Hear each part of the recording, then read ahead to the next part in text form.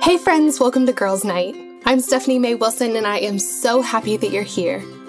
Each week I have a girlfriend over and we talk through one of the biggest questions we have about our lives as women. We're talking about friendships and faith and relationships and self-confidence, about our calling in life and how to live every bit of our lives to the absolute full. Life is so much better and easier and absolutely more fun when we navigate it together as girlfriends, and I cannot wait to get started. So friends, guess what? Today is our 100th episode of the Girls Night podcast. Isn't that amazing? I cannot believe it. I feel like this totally snuck up on me. But the truth is, I love this show so much.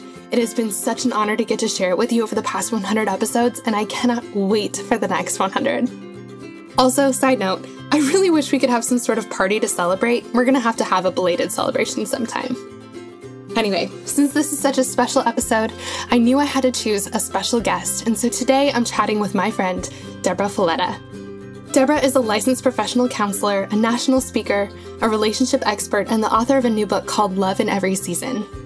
Her popular relationship advice blog, TrueLoveDates.com, reaches millions of people with the message of healthy relationships. I cannot wait for you to hear from her. Especially because today we are talking about a subject that is very near and dear to my heart. Today we're talking about how to know if you found the one. The reason I'm so excited about this episode is because this is a question I majorly wrestled with when Carl and I were dating. This is also a question I get asked all the time by our Girls Night listeners. You're dating a guy, things are going well, but how do you know when things are going well enough for you to actually get married? How do you know if he's the one? For me personally, this is one of the most stressful, anxiety-ridden questions I've ever asked in my life. And I know that's not everyone's story, but it is mine, and I know I'm not alone. So in this episode, I asked Deborah all the questions I wish I could have asked back when Carl and I were dating. And I'm hoping that this episode brings some peace and clarity to anyone who really needs it right now. But before we dive in, speaking of peace and clarity about the future, friends, I wanted to make sure you'd heard the news. I have a brand new prayer journal coming out on August 17th, and I am so excited to share it with you. It's called The Between Places. 100 days to trusting God when you don't know what's next.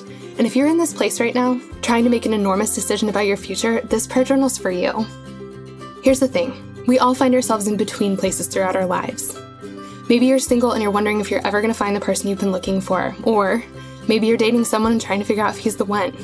Maybe you've worked in the same career for several years now, which has left you absolutely sure that this is not what you want to do for the rest of your life, which brings up the question, what do you want to do for the rest of your life? Or maybe you're thinking about your future family. You're wondering if you're ready to have a baby, or maybe you've been trying to grow your family, but it's been a lot harder than you thought it would be.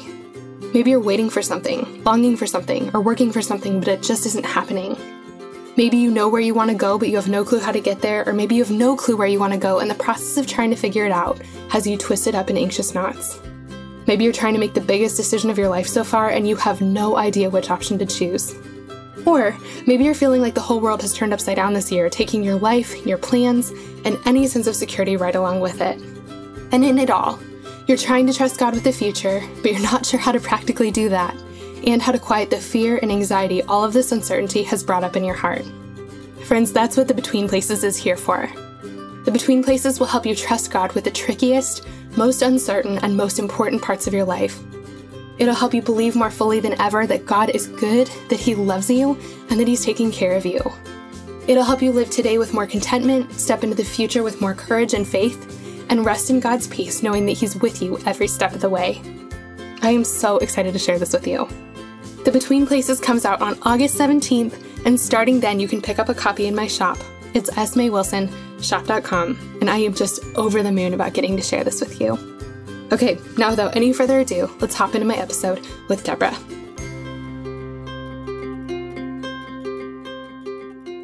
All right, friends, I'm so excited for who I get to introduce you to today. I'm sitting here with my friend Deborah Folletta, and I'm so excited for you to get to know her. She has some incredible wisdom for us today. Deborah, thanks for being here. Yeah, I'm excited. We were just talking about this. I keep wanting to call you Deb, which I asked permission to do, and you said I could, so I just need to get that out there. But you said you have a story about Deborah versus Deb. Yeah, it's funny. You feel free to call me whatever you want. But when I was growing up, I actually went by the name Debbie. Okay. So all my friends, all my family members called me Debbie. All through college, everyone called me Debbie. And then when I met my husband, I met him at this conference and he just started calling me Deb. Like he didn't even ask if he could call me Deb. He just started calling me Deb. And at first it really annoyed me. But then when I started having feelings for him and our relationship developed, I found it endearing that he was like the only person that called me Deb. But what's interesting is that you can tell how somebody knows me by what they call me. So if they call me Deborah, it's usually a professional way that they know me. If they call me Debbie, it's someone from high school or family member or college. And if they call me Deb, it's the post-John years. So it's just a hilarious pattern. But yeah, that's a little bit too, you can call me whatever one you feel most comfortable with. Okay. That's amazing. That's amazing. I'm really glad to know that. Okay. So Deb, we're going to go with Deb. I like it. Tell us who you are, what you do, and a fun fact about yourself. Okay. Well, I am a licensed professional counselor. And I also run one of the most popular faith-based relationship advice blogs called truelovedates.com. And I'm also an author. So those are just some things that I do. A fun fact about me, I can think of two. First of all, I homeschool my 3 kids, and that's kind of a neat, fun thing. But also my background is Egyptian. So my parents are both from Cairo, Egypt. So I always think that's a fun fact. That is a fun fact. Those are both fun facts. I love that. I love getting to know that. Okay, so Deb, I personally am so excited about this conversation. In a way, I feel like I'm recording something that I wish I could pack up and send into the past to myself because I really, really needed this a handful of years ago. So this really is for me. I wish I could go back and give it to myself, but it's for anyone else who's sitting in this place right now because when I went through this in my own life, there were no resources about this. And so I'm super grateful for this. So what I want to talk about, I get this question from women all the time who are dating a guy and things are going well, but they're asking, like, how do you know when things are going well enough for you to actually get married? How do you know if he's the one? And when I started dating Carl, we knew pretty quickly that something was special about the other one. We had both dated quite a bit and spent a lot of time really getting to know ourselves and growing as people. Like we just did a lot of work before we came across each other. And so when we did, I mean, we really knew pretty quickly that something was really special. But as we started to look towards the future and talk about marriage, I found myself, I was in the safest, most stable relationship I'd ever been in, but I was freaking out at the prospect of marriage. And I'd never been scared of marriage before. I didn't think I had any sort of crazy marriage issues, but I found myself really doubting my ability to make a lifelong decision like this. I found myself questioning everything, questioning Carl, questioning myself, questioning the Lord, like just totally lost and looking for answers because I was really scared of doing this wrong. And the thing that I think was the scariest for me is that no one else was talking about this. Yeah. So I'd see people get engaged and, share it all over Instagram or Facebook or whatever. And they looked so happy and not at all confused about whether they were doing the right thing or not. And I was so confused. And in that, I think because I was scared, the thing I was most afraid of was that my fear meant something bad. Like, if you're afraid to marry this guy, you probably shouldn't, is kind of what I was thinking. And I mean, I went to counseling about it. I just was a wreck about it. And I really felt so alone in it. So that's kind of the background, and how I'm coming at this conversation. And so I have a million questions that are very from my own heart. But before we get into any of them, I want to talk about the idea of the one. Yeah. Everyone has different ideas about this. Some people think that there is one person on the planet for each of us, and it is our job to find them. Or we have to wait for God to connect the dots. Other people think that there are a handful of people that we could be compatible with. What are your thoughts on the idea of the one? That's such a good question. And it's one that I get a lot as well from readers and listeners and people who are just kind of concerned. The same exact idea of what you just shared. I love that story because it's just so real. It's just such a real perspective into relationships and not the Instagram picture of relationships that we often see. What's interesting about this is that my husband and I have different views on this question. And I love that because it just goes to show you that there are people on different ends of the spectrum. I have always grown up learning that there is one person out there for you. That's kind of how I grew up and the things that were passed down to me. But there came a point in my life where I kind of realized, like, I don't know how I feel about this concept. I mean, let's just say Sam was supposed to marry Rebecca and he ended up marrying Rachel instead. Then what does Rebecca do? Like, who does Rebecca marry? And does that totally ruin God's plan for the one that each person is supposed to marry? If one person marries the wrong person, then does that like ruin shake up everything, shake up the entire algorithm, right? Like, does this mess it up? And just something about that idea didn't ever sit well with me. When I met my husband for the first time, I was sharing a little bit about that experience at a speaking event I did. And this girl came up to me afterwards and she was like, when you met your husband, did you receive confirmation? And I literally had no clue what she was talking about. I was like, confirmation? Like, I'm flying tomorrow. Do I need to confirm my airline tickets? Like, what is she talking about confirmation? And I realized that she meant confirmation from God. Like, did God give you a signal or a sign or a voice or a feeling that this was the one? And I was like, no. I mean, the first thought when I met John was, who would wear long sleeves with shorts? Like, why is he wearing that? That was the first thought. And then I was like, you know what? He's really tall. That was my second thought. And then my third thought was, he's a really nice guy. I'm looking forward to becoming friends with him. Like, that was literally it. There was nothing deeper than that. Now, when John met me, he says that he had this feeling that he was going to marry me. He just had this gut feeling. And he called his best friend and he was like, I met the girl I'm going to marry. And it's really not like him. It's not his personality at all. So his friend was like, are you okay? Like, what is wrong with you? So we had two completely separate experiences when we met. But even though he might have come into it with this idea of the one, and I did not come into it with the idea of the one, we both had to pass through the same next steps in order to know if this was going to be a good match for us. We each had to go through what I call the 4 seasons of a relationship.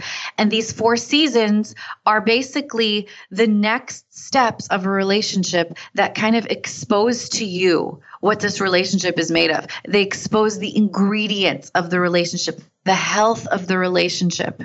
And those are the things that God used to give me confirmation, not the initial feelings.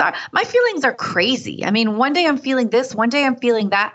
I can't trust my feelings. That's the kind of person I know I am. And so I feel like the answer to this question looks different for everybody. And even if some people do believe in the one, the next thing still has to be the same, whether you believe in the one or not. And that's a process. I'm trying not to dance in my chair right now. I love this so much. It's funny because that you said that your husband reacted in a way that like isn't normal for him. Yeah. I'm like totally a feeler. And if I have a gut feeling about something, I'm going with it. And I feel like I'm much more like, I don't know, maybe spontaneous or like I do way less research than my husband. And Carl is like more methodical and a little more critical. Like he's a really good critical thinker, does tons of research. And so it would be more like our personalities for me to see him, feel something and be like, I'm just sure he's the one. And for him to like make a pros and cons list.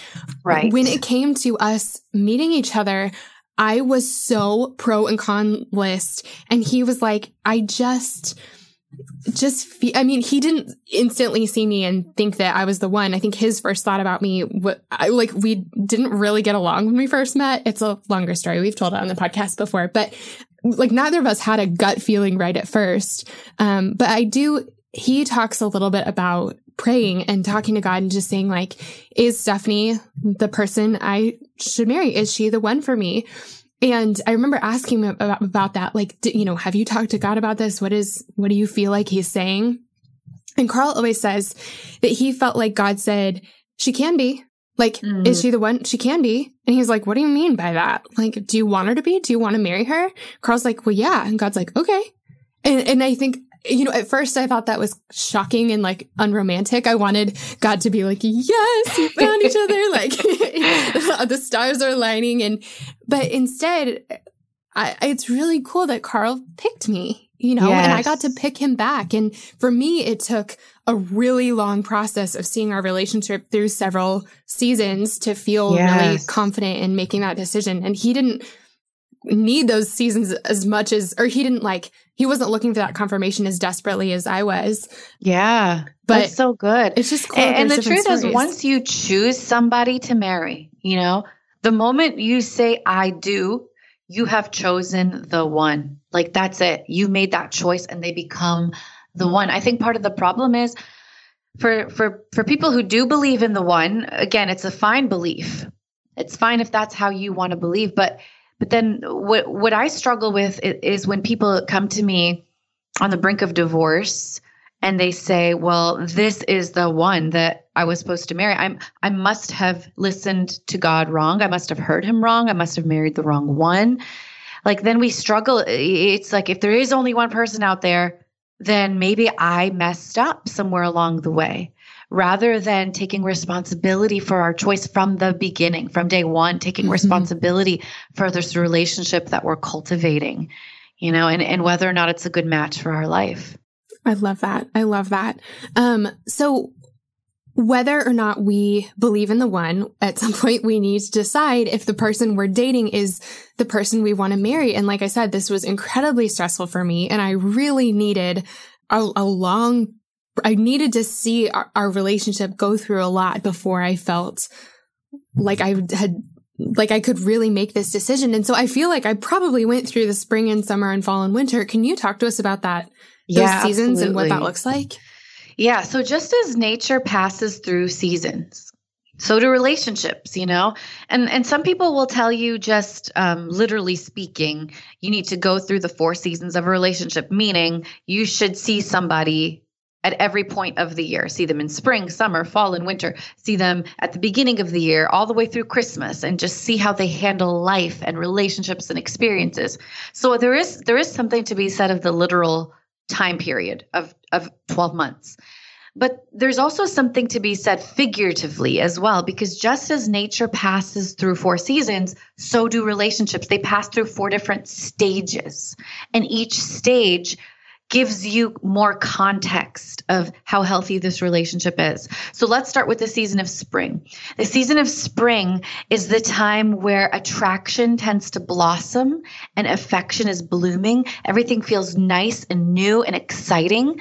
It's also the season of planting seeds, because the seeds that you plant in spring are going to be what bear fruit later on, right? So are you planting good seeds, and what do they look like? It's the season of growth.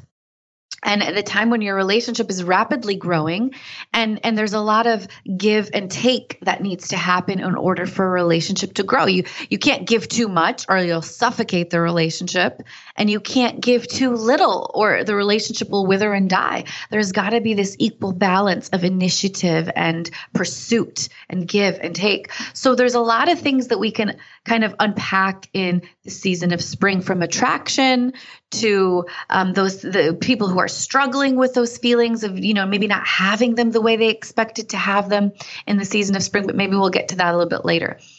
And then we move into the season of summer, and summer is the season when things get hot and you start shedding your layers and you're learning a little bit more about who this person is in real life, not just who you thought they were or who they presented themselves to be in the beginning.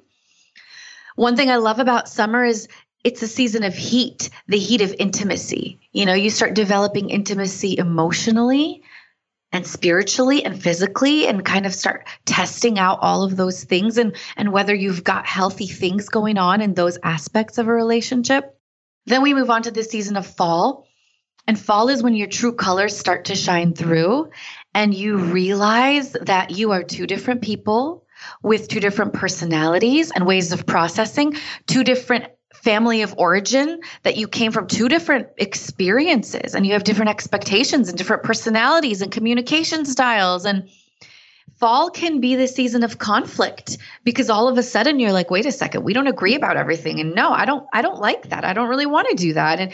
And you start realizing that you're different. But conflict is not a bad thing depending on how you navigate it, because it can be an invitation for deeper connection. So a lot of that happens in the season of fall. And then we move into the season of winter. And winter is kind of the season where things begin to cool off a little. You're not fogged by the infatuation of spring, and you start seeing the relationship for what it is. You start slowly combining your worlds, and it's the season of comfort and familiarity. It's the season of the mundane, day in, day out stuff. And when you're in the season of winter, you've kind of seen a lot of things unfold along the way. And I feel like when you get to the season of winter, you can really make an informed decision about whether or not this is the type of person you want to spend your life with. But the problem is people just zip through these things and they don't even think about them.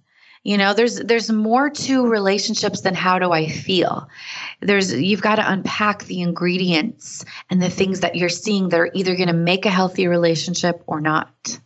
I love this so much. And I never would have thought about this way, especially because, like, I think, you know, we think of spring as new things. I love this. This is so helpful. And really, as I'm looking back on that year of Carl and I dating, we really went through so many of these things, and it was seeing him, you know, it was getting to know him better. It was like taking off some of those layers and seeing the kind of messier stuff. It was seeing his true colors, and it was seeing what day in, day out life with him looked like and how he treated me. That by the end of about a year, I was like, this person is quality. This person is really good.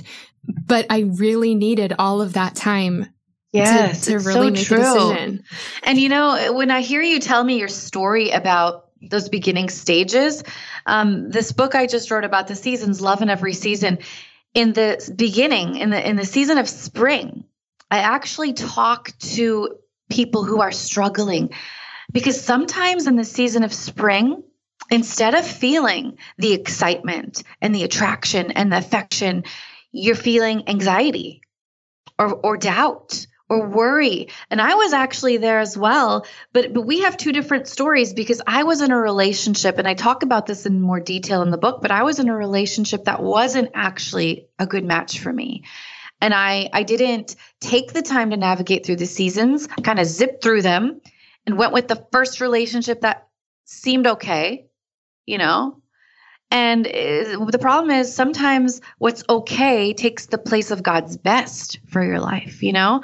And so I went into that and I'm like, okay, this relationship is okay, but I'm struggling with doubt. So here's you struggling with doubt, and here's me struggling with doubt. So the doubt in and of itself doesn't give us direction, because we've got to figure out where this doubt is coming from and what it's rooted in. And in Love in Every Season, I explained that there's two things that you need to really address when you're feeling that anxiety. Number one, you've got to ask yourself, does this anxiety reflect a problem in the relationship? Or number two, does this anxiety reflect a problem in me? Because the answer to that is going to help me determine the next steps. For me, I was looking at this relationship I was in. This was long before I met my husband, John. And this relationship that just was missing some things. And I didn't even know who I was, much less know what I needed in a relationship, you know? So the doubt was God's way of saying to me, hey, this isn't a good match for you. You know, like there's something else that's going to be better for you. But for someone like you, the doubt was rooted in fear, or maybe a fear of commitment, maybe a fear of making a mistake, maybe a fear of doing something that wasn't God's best for you, like your own personal fears of failure, your own personal fears that were probably rooted in your past experiences. Yeah. You know, so sometimes it's our own junk that holds us back from relationships, and sometimes it's the junk in the relationship, and sometimes it's a little bit of both. Yeah. And so that's why it's really important for us to kind of learn how to get to the root of those anxieties and fears and what's really fueling them. It sounds like, you know, I was so afraid that doubt was a bad thing. It sounds like doubt is actually a really good thing, because it makes us ask some questions, and it like helps us Totally. I mean, really, the more I dug into like, poor guy, like making pros and cons about whether I thought Carl was the right one for me. I mean, the more I got to know his character, and he has a solid gold character. And I got to see that the further I dug. And it was cool because a lot of the conflict in that season, I mean, I was pretty honest with him about how scared I was and how unsure I was. And I got to see that he was so sure. Like, he didn't back up. He didn't run. He didn't, my doubt didn't make him fill with doubt. He just was so steady through all of it. Right. And I got to see really how he handled me not at my best, which is so good to see because there are all kinds of times in our marriage when I haven't been at my best. Exactly. It gives you a glimpse of how he's going to handle you for the rest of life. And, it sounds to me also like you do struggle with probably a general underlying anxiety in life in general, because I can really connect to that too. And I've worked with people who, I worked with this person who was in a relationship and struggling with whether or not they should marry this other person that they were dating for 5 years. 5 years. But here's the thing. They were a great match and there were so many good signs. But what was paralyzing this person was their clinical anxiety. Yes. The clinical anxiety of, I don't know if I can make such a big choice. So as a counselor, you're looking at this situation and you're seeing there is nothing even remotely near a yellow flag or a red flag. So to me, this is underlying clinical anxiety. And when we got to the root of the clinical anxiety, it gave that person the freedom to say, you know what, I'm not going to let anxiety be my God. And I'm going to move forward in faith. And they are currently married and they have an amazing relationship. So it goes to show you, like, we've got to get to the root, Deb, I feel like the girls who have been listening to the show for a while are like, she just nailed Stephanie, because that time in my life, I never thought that I struggled with anxiety. But in that season, I was having real panic attacks, but I didn't know what they were. Yeah. And really, the girls, again, who have been listening for a while know that it wasn't until about 2 years ago that anxiety came back in such a way that I finally had to be like, is this a real clinical thing in my life? And it absolutely is. I've been struggling with anxiety my whole life, and I really didn't know it until about 2 years ago. Yeah, girl, I am right there with you, girl. I am right there with you. I was a very anxious child, and anxiety has sort of been on the back burner for many years. But thankfully, because I'm a counselor, it was easier to identify. Not easier to work through, but easier to identify, Right. And so I feel like there's a freedom there when you can recognize this is not me, this is anxiety. And I don't listen to anxiety. I listen to God. And here's the difference, instead of them all being one. And it's so confusing. It's so confusing. Truly. I'm like, I really wish that you had said that sentence to me years ago, because it would have been so much easier. I wish I could have too. I really do. Well, so, we've talked about going through these seasons and looking for different qualities in someone, trying to see kind of what they're made of. And so I want to know, really, what are some of the qualities we need to see in a person we're dating before we decide they're the one we want to marry? And how many of those things should be romantic feelings, like I'm so attracted to them, or I feel so happy when they're around, or whatever? And then how many of those things should be practical things, like he has a job and he's responsible and I feel like he would be a good life partner? Yeah.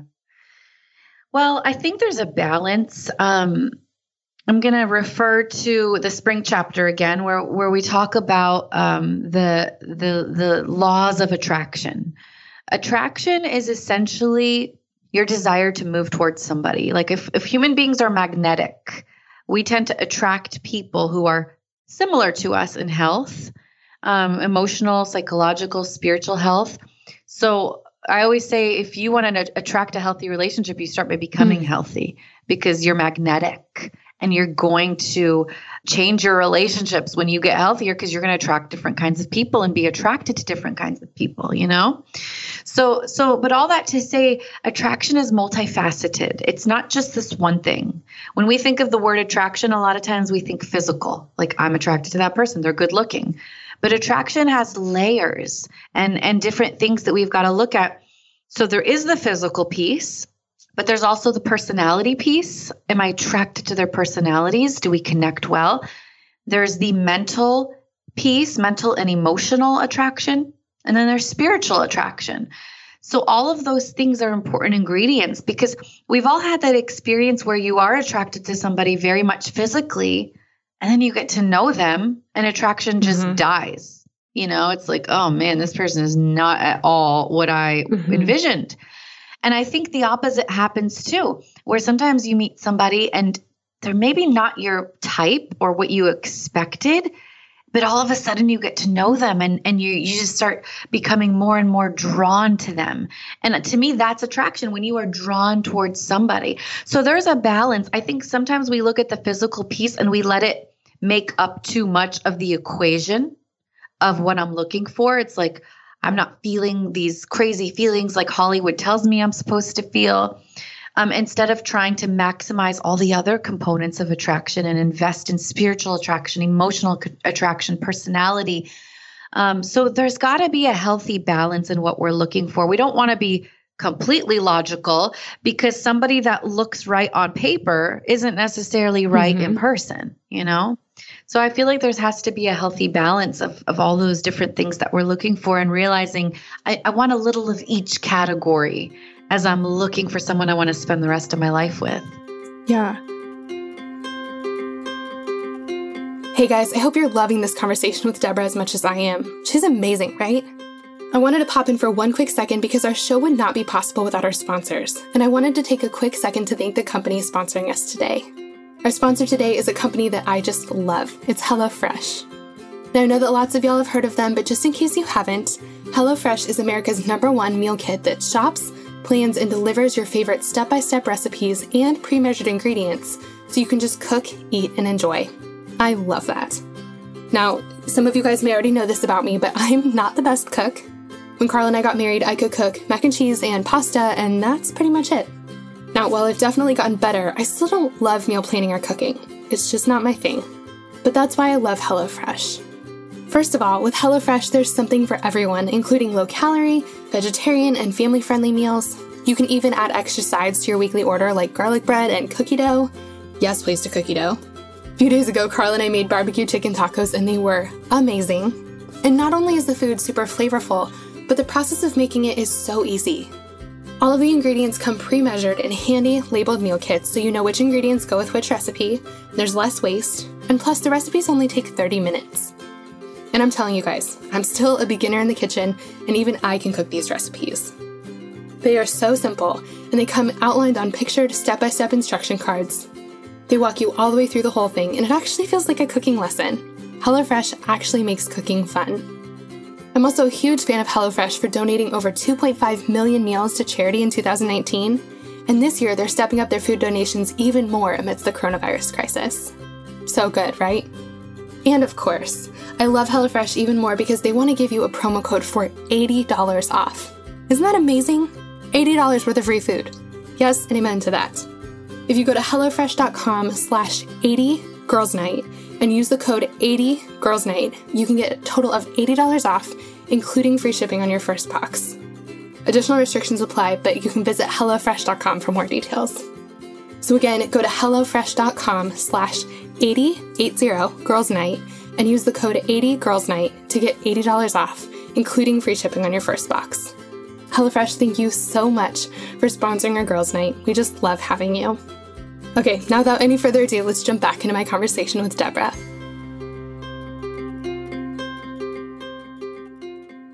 I feel like someone is sitting here feeling like, yeah, but what if that doesn't exist?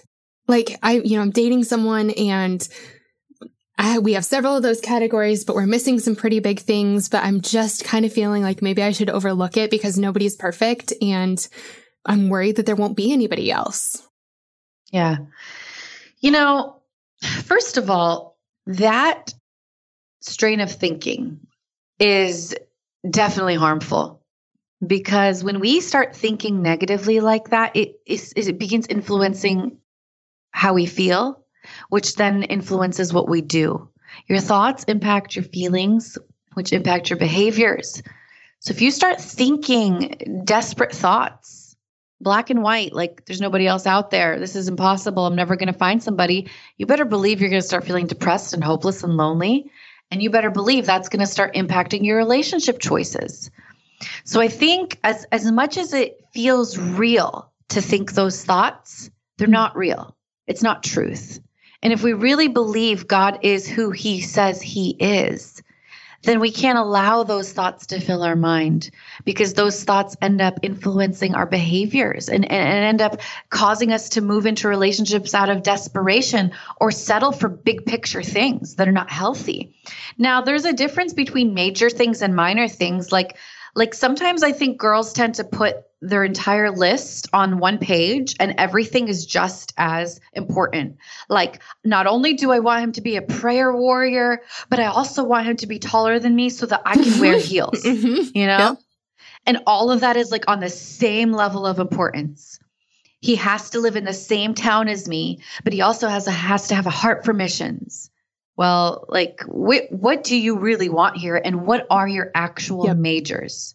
You know, I used to think I didn't want to date somebody long distance. I used to think I didn't want to date somebody who was not blonde haired, blue eyed. Same. You know, my husband is dark, tall, and handsome. He is not anywhere what I expected my type to be. He and I were long distance, you know, and there's so many things about him and me that I wouldn't have expected. But you've got to understand there are majors and there are minors. And if you're looking at majors and minors and they're all the same, then you're going to struggle and you're not going to find somebody who fits the bill of perfection. That's for sure. But to look for a healthy person who matches your life, I do not think that's an unrealistic expectation. And if he's not here yet, that doesn't mean he's not coming ever. It doesn't mean he doesn't exist. You know, you just got to hold on to that hope and keep bringing it before the Lord and just walk and move forward in faith. I love that so much. I'm just grinning over here because I love this. This is so helpful and so good. So I know that people have different thoughts on this. I think you ask 10 different people, you'll hear 10 different answers, but I want to know what you think about how long a couple should date before they get engaged or married. Like, have you seen any research on it? Like, how long is long enough? I have. You know, it's funny you say it's controversial because probably people do have a lot of different opinions, but the research will tell us this. If you've been with somebody for less than 1 year, you have a higher likelihood of divorce. If you've been with somebody for more than 3 years, you also have a higher likelihood of divorce. Because less than a year, you hardly know them, right? It's like, I'm jumping into this. I haven't gone through the seasons. I don't totally know what I'm getting myself into. Well, that makes sense. Well, why would you think, Stephanie, more than 3 years? Like, what's your guess on that? Because I think there's this, I have a lot of thoughts on this. I think that there's this tendency, there are a couple of things that can happen when we've been dating for a really long time. Either we're being too critical, like we're looking at this other person, waiting for them to sort of change or match this perfect set of standards, or we're looking for something that they're not going to become. We're looking for them to change in a way that they're not looking to change. Or I think we're afraid of commitment. We're looking for some sort of, I don't know, like magic sign that this is the right thing. I think at some point marriage is a leap of faith. At some point you're deciding, and this is really what Carl talks about when he talks about us getting married, is this person isn't perfect. And maybe they're not the only person in the world for you, but you're done looking. Like, you love this person so much and they fit you so well that you don't want to look anymore. You want this person to be the person. And so I think that if you've been dating for a really long time and you're not committing, I think that there's, I don't know, maybe there's something wrong, or maybe you're still looking, or I don't know. I'm swimming around here. Yes, exactly. That's exactly everything you said is exactly on point, because if you've been dating for longer than 3 years, there's a good chance, like we mentioned in the beginning, there's either something wrong with the relationship or there's something going on in you that you haven't addressed and gotten to the roots of. And both things, whether you have not addressed and healed your own stuff, or whether you have not addressed and healed the stuff of the relationship, it's going to end up impacting you in a negative way. So 3 years or more, there's a good chance there's something in the relationship that's not necessarily good, that you're ignoring and avoiding. It's not getting any better. So you're just kind of stalling rather than taking that leap of faith. And so I think statistically, that tends to happen. Now, do statistics mean everything? No. There's people who've dated for longer than 3 years and they're happily married. And there's people who have met each other and dated for a couple months and they got married and by God's grace, they're making it work. But those outliers are not our example. You know, when we're looking at developing healthy dating and healthy relationships, we want to look at what's worked for the majority of people. You know, that's the pattern that we want to follow. So not saying that God cannot do A, B, and C, because he can, but he also gives us wisdom to follow in the ways that have worked and the ways that are proven to be the healthiest. Yeah. Yeah. And it's not just time for time's sake. It's like you want to date for this long so you can get through the season, so you can get to know each other well enough to make an informed decision. And you don't. There's married couples that have been together for years and they haven't gone through the seasons. You know, like when I wrote Love in Every Season, I ended each chapter with reflection questions for singles, but also reflection questions for couples, because I feel like whether you're single, dating, or married, time doesn't necessarily mean you have been intentional to get through these things and to dig up these topics and to really get to the root of what's going on. If someone has been dating for years and years and years, you know, maybe they're overthinking or overanalyzing, or maybe they're not analyzing enough. Like, what do we do if we're sitting here and we're like, I've been dating the same guy for 5 years and the relationship isn't moving forward? What do we do? My first and straight up direct answer is get plugged into counseling. Get plugged in with a counselor that can walk with you and help you identify what are the roots here. Are these roots of fear of commitment, maybe stemming from my family of origin issues, you know, growing up? Like the things you experience are going to shape you. I worked with a girl who was afraid of marriage because of the roots of her family of origin, and just seeing such a terrible example of marriage instilled a deep-seated fear in her of what her own marriage would be like. And so she stalled for years. And sometimes there's so many things in our life that we don't even realize are impacting us. Or maybe the problem is in the relationship and it's something we haven't addressed, or something we're afraid to address, or something we haven't yet recognized, but our gut is just like having a hard time moving forward. When I went through that season back in college, I wish I would have seen a counselor during that time. I really wish I would have. I feel like it would have helped me so much. Instead, I prolonged the experience and struggled with a deep anxiety for way longer than I needed to.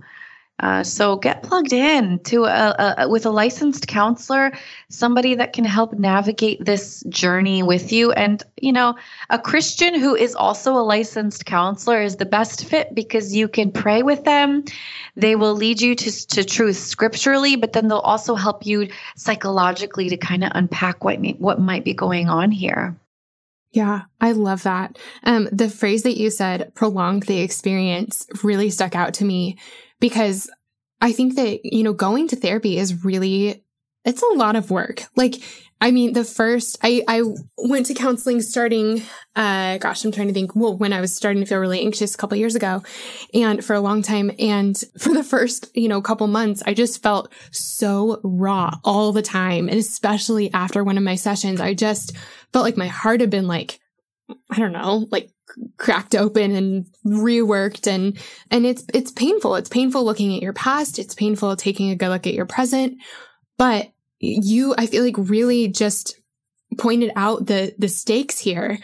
You might get through this, or really the stakes are marrying someone that you are going to wish you didn't marry, or living a life that is so broken when it could be healed. And really you're prolonging the experience. And instead of facing it and working through it and doing the hard work of healing, you're stretching it out longer than it has to go. And that's really a painful thing. I think we've all done that. I've definitely done that.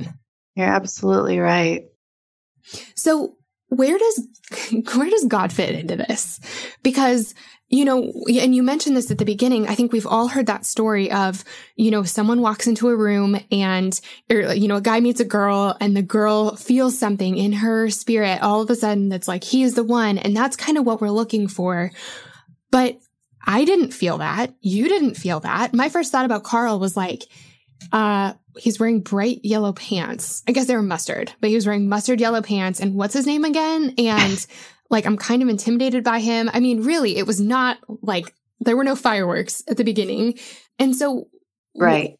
If we want to follow where God is leading, but does God always tell it? Like, was that girl right? Do we always need this stamp of confirmation? Do we always get that? Like, talk us through this. Yeah. Most of the Christian life doesn't happen in one-time magical moments, Most of the Christian life happens in the day-to-day process of walking with God. And I think it's funny how we expect God to kind of give us this answer, like this once and done thing when we're dating somebody. It's like, God, speak to me. Why aren't you speaking to me?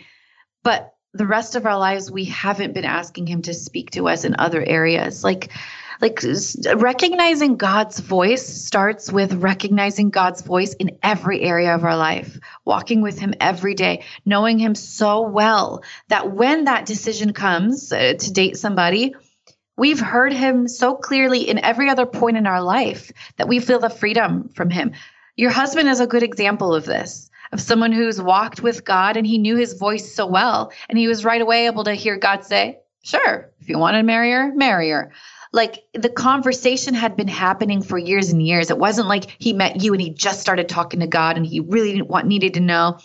When we wait till that point, we don't have a good recognition of God's voice and his leading and what he wants for our life. So the process of allowing God into our relationship starts with allowing him into our personal life day in, day out, through the mundane things of life, and trusting that he's going to lead us when the big things come along too, Yeah. Something one of my girlfriends pointed out recently, she was talking about James 1:5, and it says, if any of you lacks wisdom, you should ask God, who gives generously to all without finding fault, and it'll be given to you.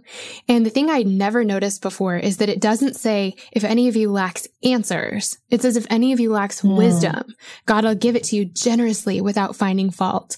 And I think that that's really, when I look back, what I wanted was God to give me an insurance policy and to tell me, yes, I created Carl Wilson to be your husband. There is no other option. You are not screwing this up. It's going to work out perfectly and I'll make sure of it. Like that's what I wanted from him.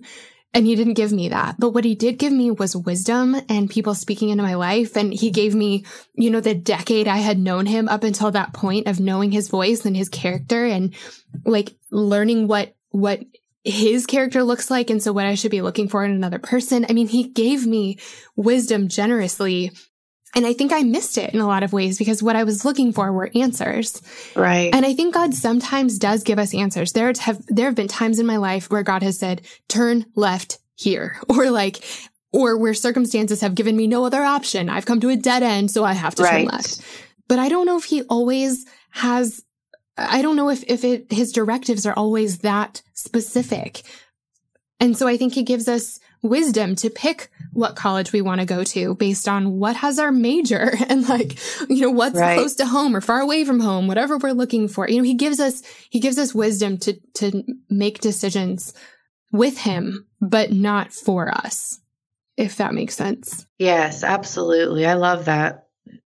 So what are some signs, when we look at our relationship that we need to move on? Like, what are some red flags? What are some things that are like, this is a no, this is not something to work through, it's time to move on? Yeah, there's so many different things. Trying to think what my top ones are as I was writing Love in Every Season. The first one that comes to my mind now as important is the idea of give and take. I think a lot of times we underestimate the need for a relationship to be reciprocal. And, I'll tell you a quick story, but I'm really bad with keeping plants alive. Like I have a black thumb. And so I tend to like forget them and never water them and they die. So my husband bought me these succulents because you only have to water them weekly. And he thought I would keep them alive because they're made to be neglected. But I kept forgetting if I had watered them weekly. Like, I'm like, is this the week I was supposed to water them? And then I would just water them anyway, just to be on the safe side. And I ended up overwatering and they died. So long story short, relationships are like that. And I think sometimes we get into relationships where we do most of the giving, like we're doing the initiating, the pursuing, the asking, the texting, the calling, the sharing our hearts, and we're not getting anything in return. And then we make excuses like, oh, he must be so busy. He just is this or that, or, he needs more time or whatever. And we end up giving too much and the relationship dies. We kill it, or we prolong something that should have been dead. Mm-hmm. And then the opposite is true. If we have trust issues or we're afraid, we can build a wall where we give too little. And if you give too little, the relationship also dies. There's got to be an equal balance in relationships of give and take, because at the forefront, that is one of the most foundational things, right? The other thing that comes to mind, of course, that I have to mention is being spiritually in sync. When I was doing research about this book, we live in a very agriculturally focused town. I live in Lancaster, Pennsylvania, and there's a lot of Amish people here. And they literally still use mules to plow their fields. Like there's no tractors, it's like 2 mules. And I am so far removed from this. I'm like, what is going on here? So I met with an ex-Amish man. One of my pastors at my church is ex-Amish, and we sat down and we had an agricultural conversation. And I was just asking about the passage in scripture where it says to be equally yoked. And I was saying to him, what does it really mean to be yoked in these terms? And he shared with me this story about how when he was young and farming, it's a no-brainer that you put 2 mules together. Like, duh, you have to put 2 mules together or 2 horses together. You can't put a mule with a horse because it's not going to work. So to me, that's the duh of you have to be in relationship with someone who's a Christian. 2 horses, 2 mules, like it has to match. But I think it goes deeper than that. And when he was talking to me about being equally yoked, he said, when we put 2 mules together, they had to have a similar strength and disposition in order for them to work. If one was stronger than the other, it would just plow, go forward, and the other one would get dragged behind, and they would really suffer. And I just thought about that in terms of being equally yoked as believers. I'm like, it doesn't just mean to marry somebody who's also a Christian. It means to marry somebody of equal strength in their relationship with Jesus, somebody who is moving in God's direction the way that we are moving in God's direction, someone with a similar disposition, a similar passion, a similar drive for Jesus. I feel like there's something really important to be said of that. And dating somebody which we feel equally yoked, like we're on the same page and we're moving towards God together. And I think sometimes we take that a little lightly and end up dragging somebody behind when God intended for us to walk together, Mm-hmm. I love that. That's so good. As we're looking towards marriage, whether we are single right now, whether we're dating around a little bit, whether we're in a serious relationship or a committed relationship, what are some things that we can do right now that will help set us up for a more successful marriage in the future?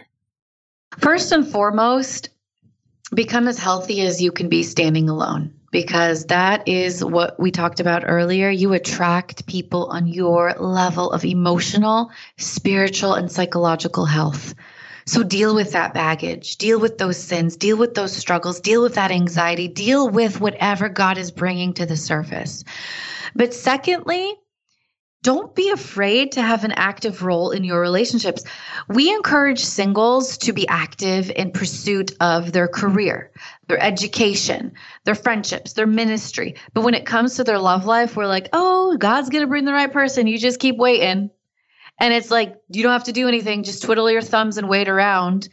But If marriage is the desire of your heart, then invest in marriage, invest in healthy dating, invest in counseling, invest in reading books, invest in taking courses, invest in bolstering your online dating profile, invest in getting mentors, invest in asking people you know to match you with other people, invest in healthy dating. Because if marriage is on your heart, you move towards that desire that God has placed in you, and you do it to the best of your ability. You do it in the healthiest way possible. Marriage is a really important relationship.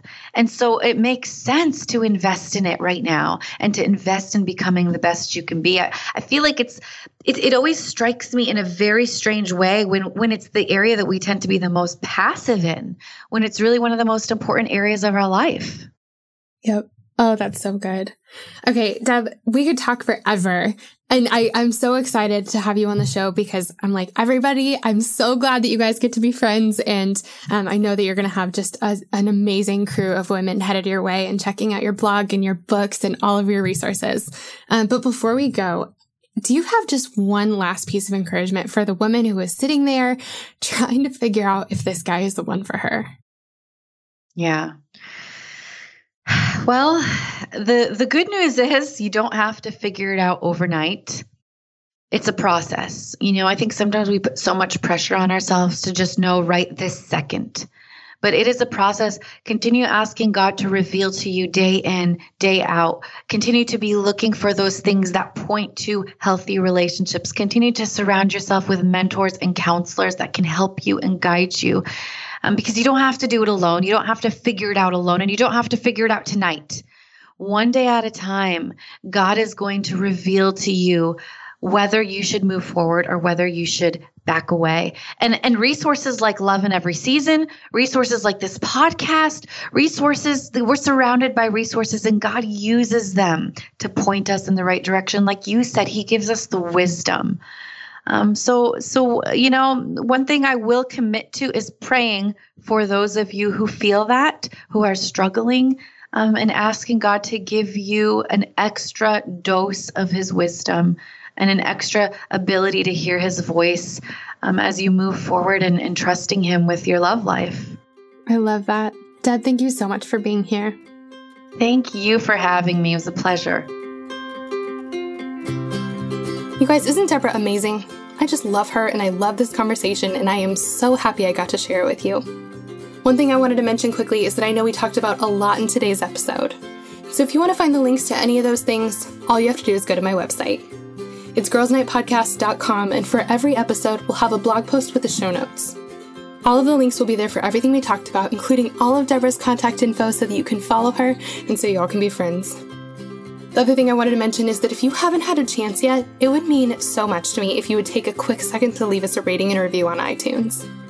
We've gotten so many amazing 5-star reviews from y'all, and you have left the sweetest comments. I cannot tell you how much it means to me, and also it helps out the podcast more than you can imagine. So if you haven't yet, please take just one quick second to leave us a rating and a review. Thank you so much. Friends, that's all we have for today, but we'll be back next week with another episode of Girls Night, and I'm so excited about this one. All right, see you then.